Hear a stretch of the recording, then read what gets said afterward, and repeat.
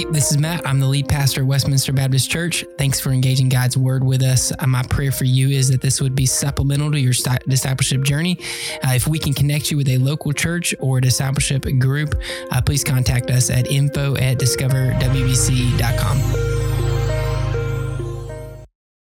We are in a sermon series that is asking the question, what would Jesus do? And consistently, we can answer that with Jesus would rescue sinners like this man, a paralyzed man, in Luke chapter 5. If I could summarize Jesus' interaction with the religious leaders of that day, it would be like this. Why do you let tradition get in the way of transformation? My hope is that as you walk away today, your hearts will be centered on transformation over tradition. But the reality is, not all laws are bad and not all traditions are evil. But when they become dangerous is when they get in the way of transformation. You see, Jesus was healing and leading people to forgiveness, and the religious leaders were stopping him due to laws and traditions. I hope that as a church, we do not let rules and traditions get in the way of transformation.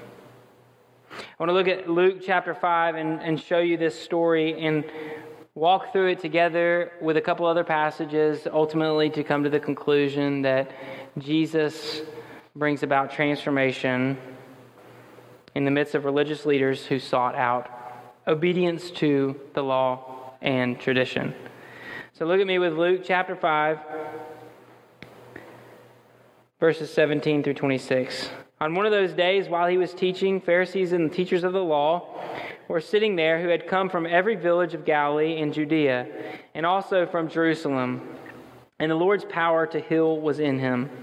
Then some men came, carrying on a stretcher a man who was paralyzed.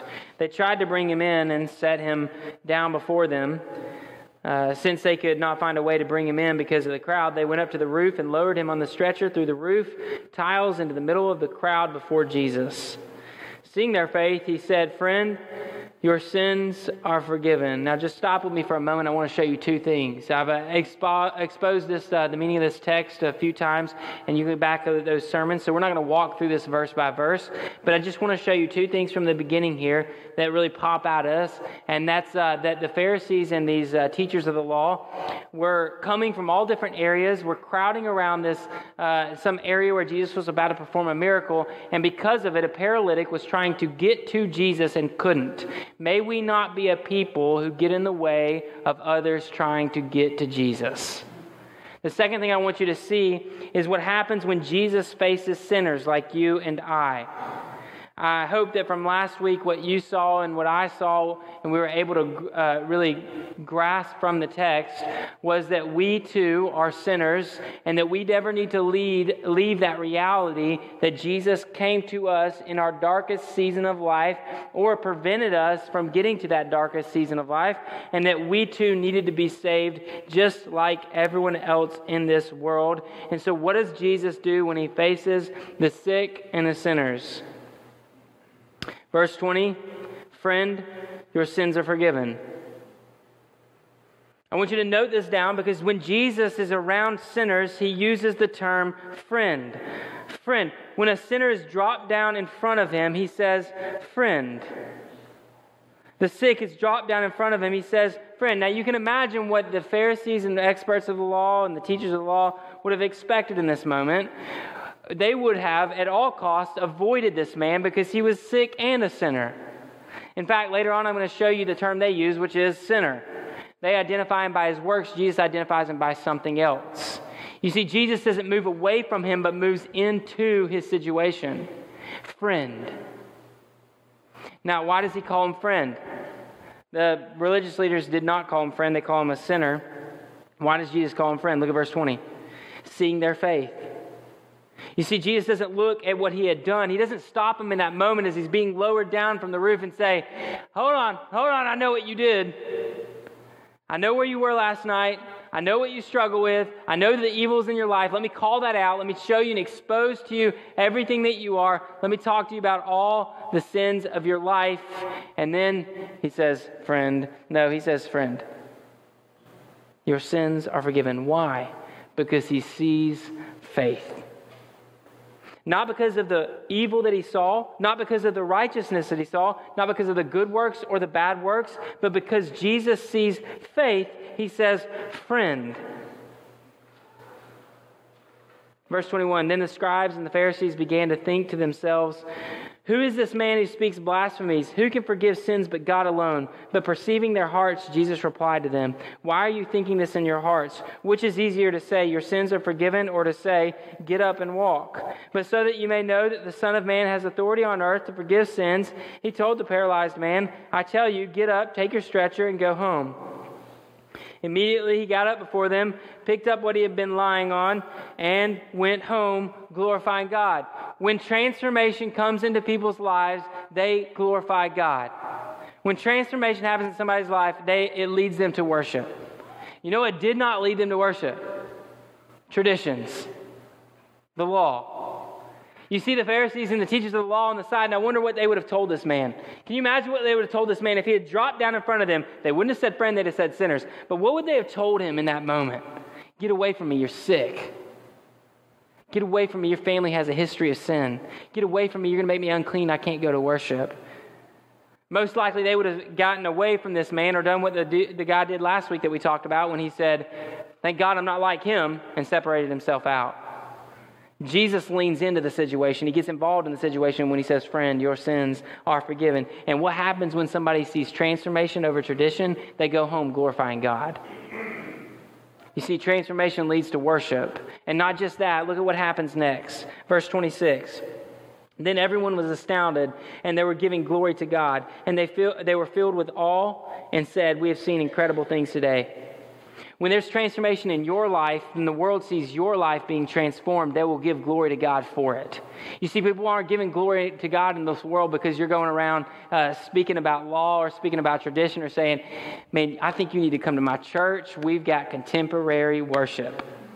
You need to come to my church. We've got traditional worship. You need to come to my church. We've got a pastor who preaches like this or preaches like that. Or you need to come to my church because we have these traditions in place. We use the CSB Bible, or we sing these kind of worship songs, or we have this kind of dress code. You should come to my church because we make sure that everybody's dressed up nice. Or all these different traditions, all these different rules and regulations.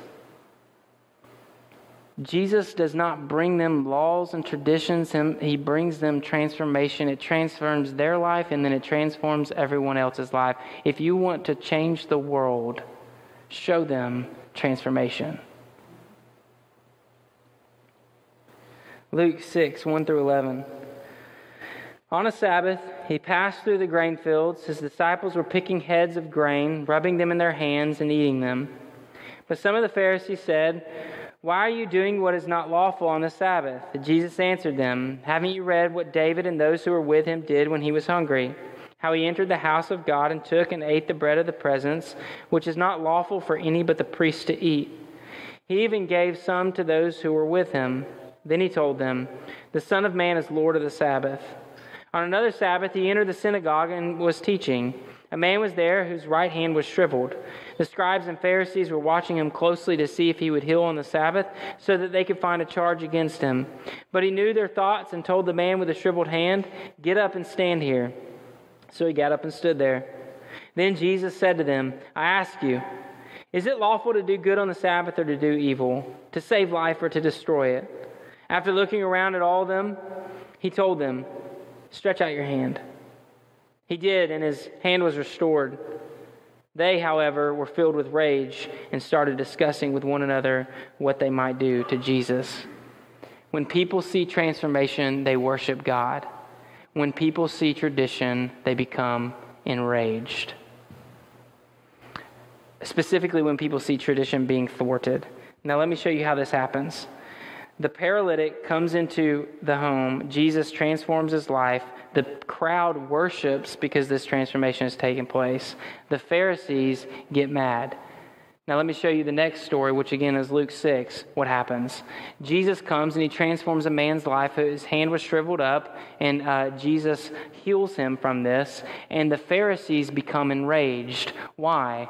Because they don't give glory to God when transformation happens. They give glory to themselves when the people obey their traditions and rules. Rather, they get enraged when transformation happens. Now here's the thing. They're not mad because healing took place. Do y'all see that? They're not angry because the healing took place. They're angry because the healing took place on the Sabbath. So what did they miss here? Because honestly, there's nothing wrong with the Sabbath. I mean, many of us could say that there's nothing evil about the laws that we speak to the culture. There's nothing evil about the traditions that we have within the church. But pause there for a moment and ask this question. Is there something inherently wrong with the Sabbath? No. You see, the Sabbath was created so that we might have rest. The way that Jesus said was the Sabbath was created for man to enjoy. Man was not created for the Sabbath. Man was not created to be obedient to the Sabbath, but rather that the Sabbath, this day, would be a blessing to man to find rest. And so why would Jesus heal on the Sabbath? Because the gospel brings true rest.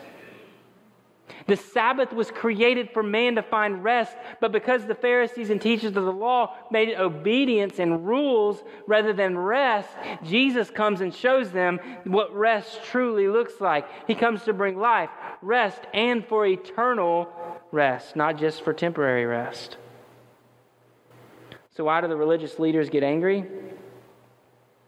Because they want people to be obedient to the Sabbath rather than to find rest. You see, Jesus clarifies this for us. Luke 14, 1-6. One Sabbath, when he went in to eat at the house of one of the leading Pharisees, they were watching him closely. There in front of him was a man whose body was swollen with fluid. In response, Jesus asked the law experts and the Pharisees, "Is it lawful to heal on the Sabbath or not?" But they kept silent. He took the man, healed him, and sent him away. And to them he said, "Which of you whose son or ox falls into a well will not immediately pull him out on the Sabbath day?" They could find no answer to these things. You see, Jesus could have told this man, just wait a couple more hours, wait till sunset and Sabbath is over, and then I'll heal you. But Jesus heals him on the Sabbath. Why? Because he's showing him that like a son and an ox, Jesus is the creator of the universe who created you and me to be his sons and daughters. And on Sabbath and every other day of the week, Jesus is going to save you and bring you to eternal life and rest in him. That's what the gospel is promising, and Jesus won't let the Sabbath, which was created for rest, get in the way of the gospel, which brings eternal rest. You see, Jesus sees what the Pharisees don't see. The Pharisees think that Sabbath is about obedience. Jesus sees that Sabbath is about rest. And because he knows that he's the only one who can bring eternal rest, then he's actually fulfilling what the Sabbath is promising. So brothers and sisters in Christ, the church that gathers here in this building, we have to recognize and look at every tradition and law we put in place and ask the question, what was it for? And if it's been fulfilled in Jesus Christ, being able to proclaim to people, look, you can find that in Jesus. You can find the fulfillment of that in Jesus. And we got to stop putting rules and regulations and traditions in front of transformation. Again, I wonder what the Pharisees and the Sadducees and the religious leaders of their day, these experts in the law, would have said to this man with a shriveled hand. Go away, unclean. Don't be near me, sinner. And what does Jesus do? He heals them. He heals those who are broken. Look at Matthew 15, 1-3 with me. It'll be on the screen.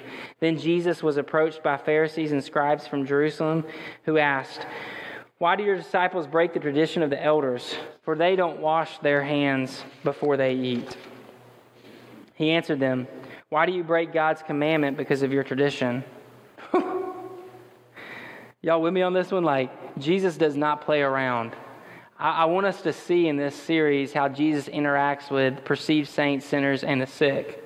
And so I'm just showing you specifically today how he interacts with the perceived saints in front of sinners and the sick. And this is how he interacts with them. He comes to them boldly and corrects their immoral, wrong theology. They say, why don't your disciples wash their hands before they eat? Which in all respects was a good thing. Right? We wash our hands before we eat, hopefully. The reason they did it was because they were protecting the people. They didn't want to get disease, they didn't want to get sickness, and they don't want to spread it around. So what do? They wash their hands because they found out that if you wash your hands, you're less likely to get sick from somebody else. Right? So oftentimes we do this in America as well. We encourage that. You're supposed to wash for like 30 seconds or something like that. This is not supposed to be something considered immoral or wrong. So why does Jesus confront them? Because they were more concerned with what was on the outside than what was on the inside. And so Jesus confronts them right where they are. You see Jesus leaning into the sinners and saying, friend, your sins are forgiven. He leans into the saints and says, brother, you missed it. Why do you break God's commandment? Because of your tradition. You see, they put tradition over transformation. Their hearts were not loving God, but instead they tried to make their hands clean and prove that their tradition was good enough for God, and Jesus confronts them. I want you to see Luke chapter 11, verse 37 through 39. Similar situation. As he was speaking, a Pharisee asked him to dine with him. So he went in and reclined at the table. When the Pharisee saw this, he was amazed that he did not first perform the ritual washing before dinner. There it is, the ritual washing, that tradition before dinner, keeping everybody healthy. Verse 39, but the Lord said to him, now you Pharisees clean the outside of the cup and dish, but inside you are full of greed and evil. I think what we want in the world is clean on the outside, but what's going on the inside? Where's your heart at? You see, a lot of times what legalism does, which is what the religious leaders were kind of caught in, is you do two things. You pack your plate full enough that you are busy so you can't face the reality. Because if you don't have to face the reality of who you are because you're doing so many good things, you can just say, well, I do all these good things, and then you don't have to deal with the evil things. Or the second thing legalism does is says, look at how evil and corrupt the world is and how broken it is. And if you call them out enough, you'll see how evil and wicked they are. And surely you're not as evil and wicked as they are. And so what we do is we spot other people's unrighteousness and only spot our righteousness, and therefore we can't really look into our hearts and say, man, what's going on inside? You see, the Pharisees were good at this. As long as they could cleanse their hands, they could sit at the table with Jesus. If they can cleanse their hands, they can sit at the table with other Pharisees and Sadducees and religious leaders. If they can just cleanse their hands, they'll look nice and clean. And Jesus comes to them and says, man, it's not about your hands, it's about your heart.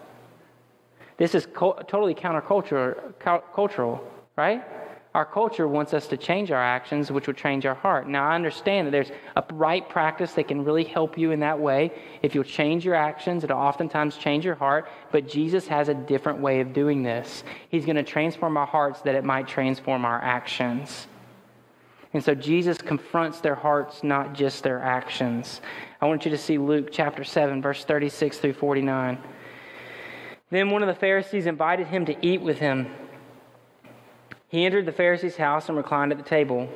And a woman in the town who was a sinner found out that Jesus was reclining at the table in the Pharisee's house.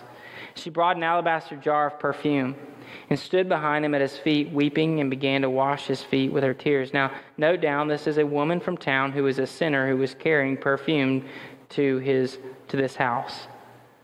So it doesn't specifically tell us what sin is going on, but she has perfume. She's identified as a sinner. And most likely, in most scenarios like this is a sexual immorality.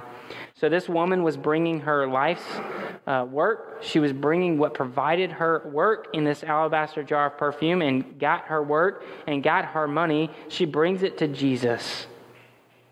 All that she has and all that she is in front of Jesus. Weeping and washing.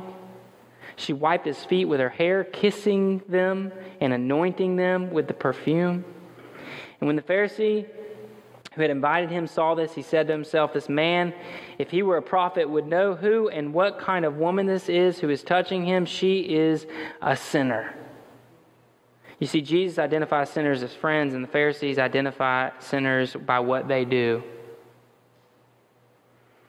Verse 40, Jesus replied to him, Simon, I have something to say to you.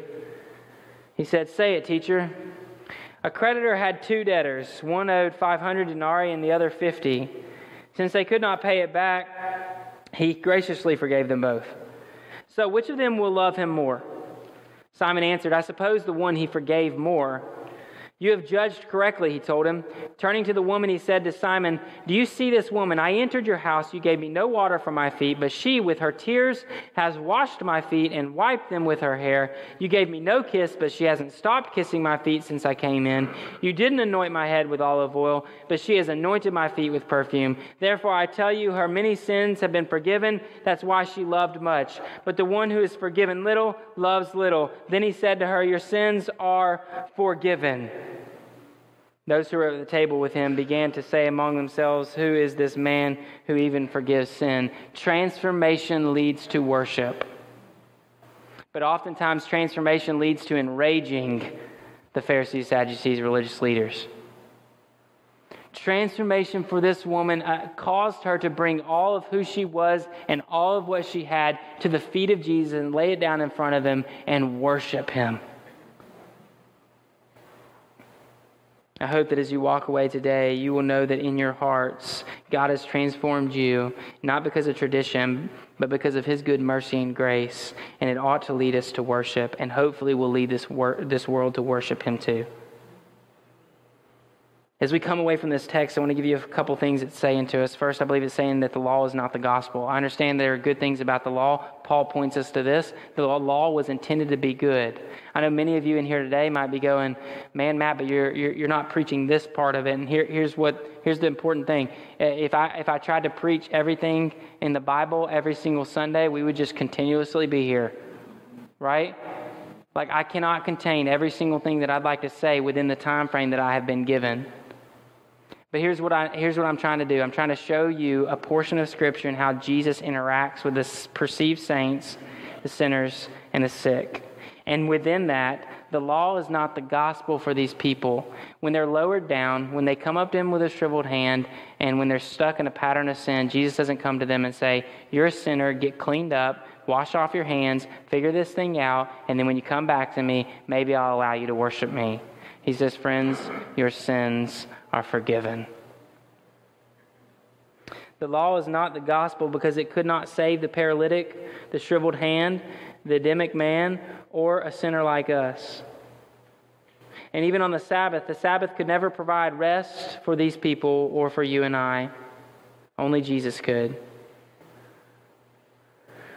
Not eternal life, not eternal rest, only the gospel.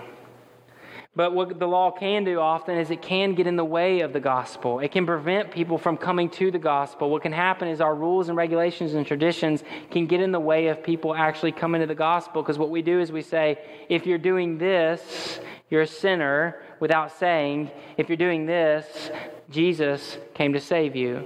You see, there's a different message there. One message says, because you're doing this, you're a sinner. The other message says, because you're doing this, Jesus has loved you and died for you and raised from the dead for you so that you might have life. That's a different message. And Jesus goes with the second. And I want you to simply see what Jesus goes with. I'm not trying to tell you what is practical. I'm not trying to tell you what is strategic. I'm not trying to tell you what the books might say to do. What I'm trying to show you is what Jesus did. Because if we're asking the question, what would Jesus do? Then the answer must be he would rescue sinners who come through the ceiling, who come to him with a shriveled hand, who come to him with all their sinfulness put out in front of him on display, and wash his feet with their hair and perfume, and worship him as they go so that the world might worship him too. That's what happens when Jesus transforms people. The second thing I want you to see from this passage is that your struggle might not be a biblical requirement. I mean, I'm praising the Lord that not everything that paralytic had done in his life was a biblical requirement for him to be able to come to Jesus. Because I'm not sure we'd actually have this story. I'm not sure we'd have any story of healing. The paralytic, those who had become consumed with demons, the blind, those who could not speak because of demons inside of them, the shriveled up hand. I don't know that we've seen anybody transformed by Jesus if they had to come with biblical requirements checked off. So we've got to be careful here that our struggles don't become a biblical requirement for others. Now, why do I say that? Because why do the religious leaders, why are they so stuck on Jesus obeying their traditions, washing the hands and all these things, which aren't necessarily evil and in fact are prescribed oftentimes in Scripture. But why do the Pharisees and the experts of the law want everybody to follow them? Because for the past 400 or 500 years, they've been overtaken by other nations and they've become less Jewish and more like the world. And so these Pharisees and religious leaders want to protect and make sure that everybody in this area is maintaining their Jewishness. Obey the laws, obey the ritual purity laws, obey the traditions of calendar events, make sure that you're doing all the different meals that are supposed to be honored, make sure that everyone is circumcised like they ought to be. You got to make sure that you do all these things, check all these boxes so that you can be in a right relationship, not with God, but with the country. They had a struggle that they dealt with, that they made a biblical requirement for all people, including those outside of Israel. That's what's going on here. Jesus is trying to save people, and the Pharisees and religious leaders are preventing them from unbiblical requirements. I want to give you some examples of how we do this. If you struggle with, let's say for instance, if you struggle with eating too much food, that doesn't mean that Christians can't eat. Just because maybe you struggle with eating too much doesn't mean that everyone should not drink anything. Just like for the Pharisees, you know what? Maybe they needed to go through a season of purification like we see in certain passages like Hosea. The book of Hosea, look at chapter 3. We sometimes we need seasons where we abstain from things. But what I can't do is take what I'm abstaining from and require you to do it, because it might be something that I'm struggling with that you don't need to abstain from. Now, Paul gives us clarity here. There's times to eat and drink. There's times to engage in meat eating, and there's times to engage in abstaining from certain things. He wants us to understand this. The purpose of everything that we do ought to bring glory to God and draw others to do the same. So in our lives, we're living out a life that is bringing glory to Him and calling others to do that, rather than taking our struggles and imposing it on others. So if you're struggling with eating too much food, don't require Christians not to eat anything. In fact, don't require the world not to eat anything. Likewise, if you struggle with sex within marriage, maybe you live an adulterous lifestyle, that doesn't mean that Christians can't have sex inside of marriage. Just because one struggles with one sin or temptation doesn't mean that we impose it on the entire group. Another way to say this is if you struggle with anger, that doesn't mean that Christians can't have righteous anger. James tells us to be slow to this anger. Jesus shows a model of what this anger looks like. If you struggle with anger, that doesn't mean that no Christians can have righteous anger. The Pharisees and Sadducees miss what Jesus is doing. He's bringing transformation, not tradition, not obedience to these rules and regulations that are extra and put on top of the gospel. Another way to say this would be is if you struggle with drinking too much alcohol, that doesn't mean that Christians can't have a self-controlled drink. This is something we've got to come to. All these different questions, too much food, sex outside of marriage, drinking too much alcohol, struggling with anger, all of these different things. We have to come to this humbly and say, I can't impose what's going on in my life on others to the point where it prevents them from getting to the gospel. I can't tell you how many times I've had people outside of the church, outside of Christianity, tell me, man, I can't be a Christian because y'all require this. And I go, man, no, we don't. That's not a rule. It's not even a law. Like, that's not even something that we require you to do. I can't come to church because I literally have heard somebody tell me, I can't come to church because if I walk inside the doors, I'll burn up. And you see what happened. We set up so many laws, rules, and regulations. We created such a barrier that can't even step inside the doors because they don't obey all these different things. Well, thank God that none of us had to live that way too. What if you could never step in front of Jesus? What if you could never come to Jesus unless you obeyed every single law and rule and regulation?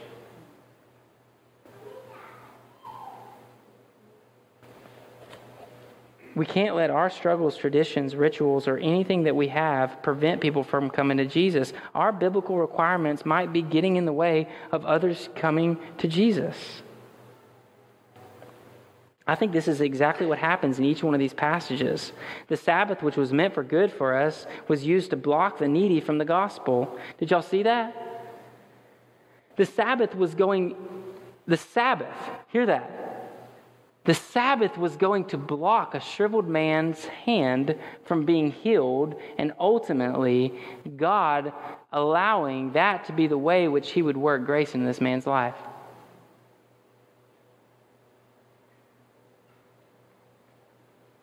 The Sabbath was created for rest. It was created to lead people to rest and eternal life in Jesus. It's like the shalom, that peace that we ought to have. But the gospel leads us to that eternal rest, a rest that we could never find on this earth. And the religious leaders used what was meant for rest to prevent rest from those who are lost and broken. You see, Jesus interacts with the perceived saints differently than he does the sick and the sinners. So I hope that you and I will come humbly to this text and ask ourselves the question, are we like the humble sinners being lowered down from the roof, or are we like these religious leaders who are shouting out, who taught you? Who trained you? Where's your authority from? Stop this. This man can't be healed on Sabbath. Where are we in this narrative?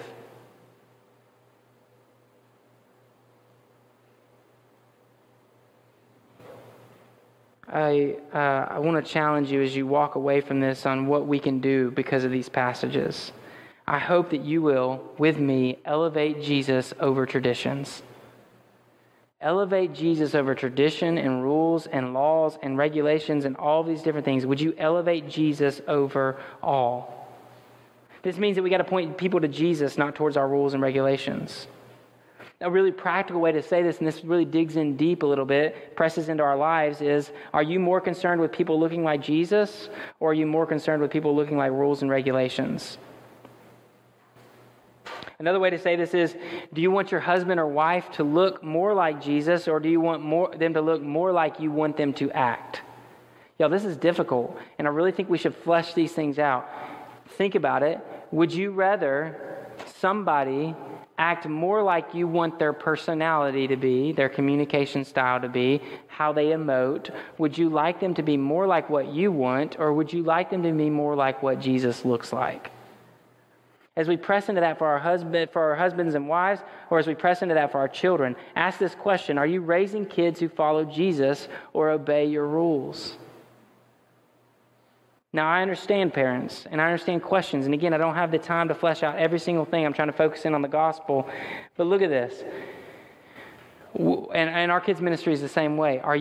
Do you want your children to pursue Jesus and love Jesus, or do you want them to obey the laws of the Bible? And we got to be really careful here, because if we raise up people who are just checking off the boxes to say, well, I don't do this, and I follow the Ten Commandments, and I do all these different things, but they don't love Jesus and pursue after Jesus, then all we have done is create more religious leaders, law experts, rather than raising up people who love Jesus. I hope that as you flesh that out for your own life, you'll look at your friendships and your coworkers and maybe other religious leaders that you know, and even myself, and we can all ask the question, which we talked about last week. We can come to it humbly and ask the question, what am I doing and how am I speaking to those around me, which is preventing them from coming to the gospel message of Jesus Christ?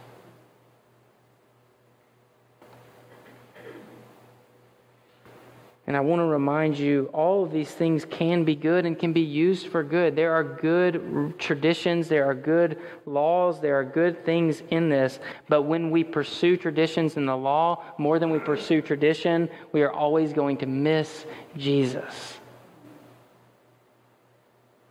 It's something we've said often at this church, which is we want to marry the mission, not the methods. But oftentimes we marry the methods, not the mission. And if that's the case, then we got to bluntly come to this and say, then we need to divorce unnecessary traditions in a different culture. If there are unnecessary traditions that we've built up, whether obedience to the law or obedience to certain ways to look or talk or act inside of the church, if there are unnecessary traditions that we've built up, we have to recognize that maybe those traditions aren't effective at bringing people to glorify God in this culture. I'll give you an example of this. This is a really, trying to bring this in, and I totally forgot the name of this, but when I was a child, I was afraid of quicksand. Anybody else? Raise your hand if you're afraid of quicksand. I need to know that somebody else was, okay, thank you. 3 services, nobody was afraid of quicksand except for me, and I was getting really self-conscious about my fears. I'm serious. Last service I said it too. I'm like, nobody else is afraid of this. Anyways.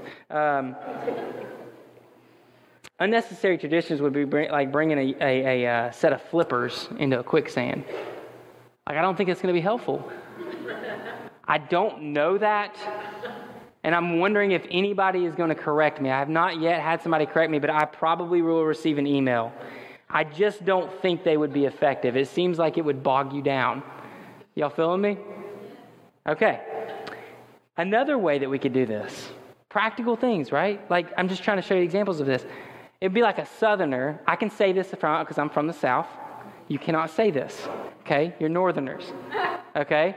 No offense. I just raised the tension so high right now. Southerners can take their cut-off, shirts and cut-off jeans. That's what that's what we wear. Holy jeans. I don't wear them up here. I don't want to offend anybody. But it's what we wear down south, okay? And but imagine a Southerner taking their holy jeans, cut-off jeans, cut-off shirts, and going to Alaska and trying to live. It doesn't work. The only person I heard say anything was my other Southern friend in here, Alabamian. Anyways, so you're looking at different things in your life that are not effective in our culture. Things that we've built up that really aren't even effective at bringing people to worship King Jesus. Anybody familiar with Jim Thorpe, famous running back from the 1920s? I got to clarify because you can't say 20s anymore because we're in the 2020s, right? Jim Thorpe was a famous running back. He played for the New York Giants at one point. And when they ran, if you know anything about football, you wear a helmet, right? They would wear helmets, but they were built out of leather back then because they were trying to prevent ears from being ripped off, right? So it was like protection for your ears alone. They didn't protect the head. I don't know what they were thinking there, but they weren't trying to protect your head. They were just trying to protect your ears, okay? So they had straps over your ears. Can you imagine Jim Thorpe, fast, ran track, played baseball, was in the Olympics until he got kicked out of that, and then played football, super fast. Can you imagine him in 2020s trying to play football with his leather hat? Like, that's what he was wearing, a leather hat on his head, trying to play football. He would be out in the first minute of play. Knocked out, right? Concussion. Sometimes we marry methods instead of the mission. Sometimes what we want to do is we want to have traditions and laws and rules and regulations rather than seeing people's lives transformed. We've got to remember that Jesus came to seek and save the lost. That Jesus came for the unhealthy, not the healthy. That Jesus came, and you ask the question, what would Jesus do? The answer is he would rescue sinners. That's first and foremost. I understand there's so much after that. I understand that we're all on a journey to pursue after Jesus Christ, but I'm asking the question, what did Jesus do first? And he wanted to show the saints, the perceived saints, what he would do. And what he would do is he would look at the sick and the sinners, and he would say, friend, your sins are forgiven. So church, I'm asking you this question. When you look at our world, and when you look at the sick and the sinners, do you see them and say, here's the things you need to obey, here's what you need to look like, here's what I want for you, and all these different things? Because the problem is, sometimes we might say, hey, if you'll change this about what you do, your life will be a lot better. But that's exactly what the religious leaders were doing. Rather than that, what we need to do is show them Jesus, because Jesus transforms lives. So I hope that we do not let tradition get in the way of the gospel in all things, whatever that is. And whatever it is for your life and for your family, anything that's been built up, or your church, or anything in religious conversations that's been built up to say, if you don't meet this, then you cannot be transformed by the gospel. You cannot meet with Jesus. I can only imagine. Can you guys imagine this with me as the band comes forward? I'm just going to give you a quick illustration. Can you imagine?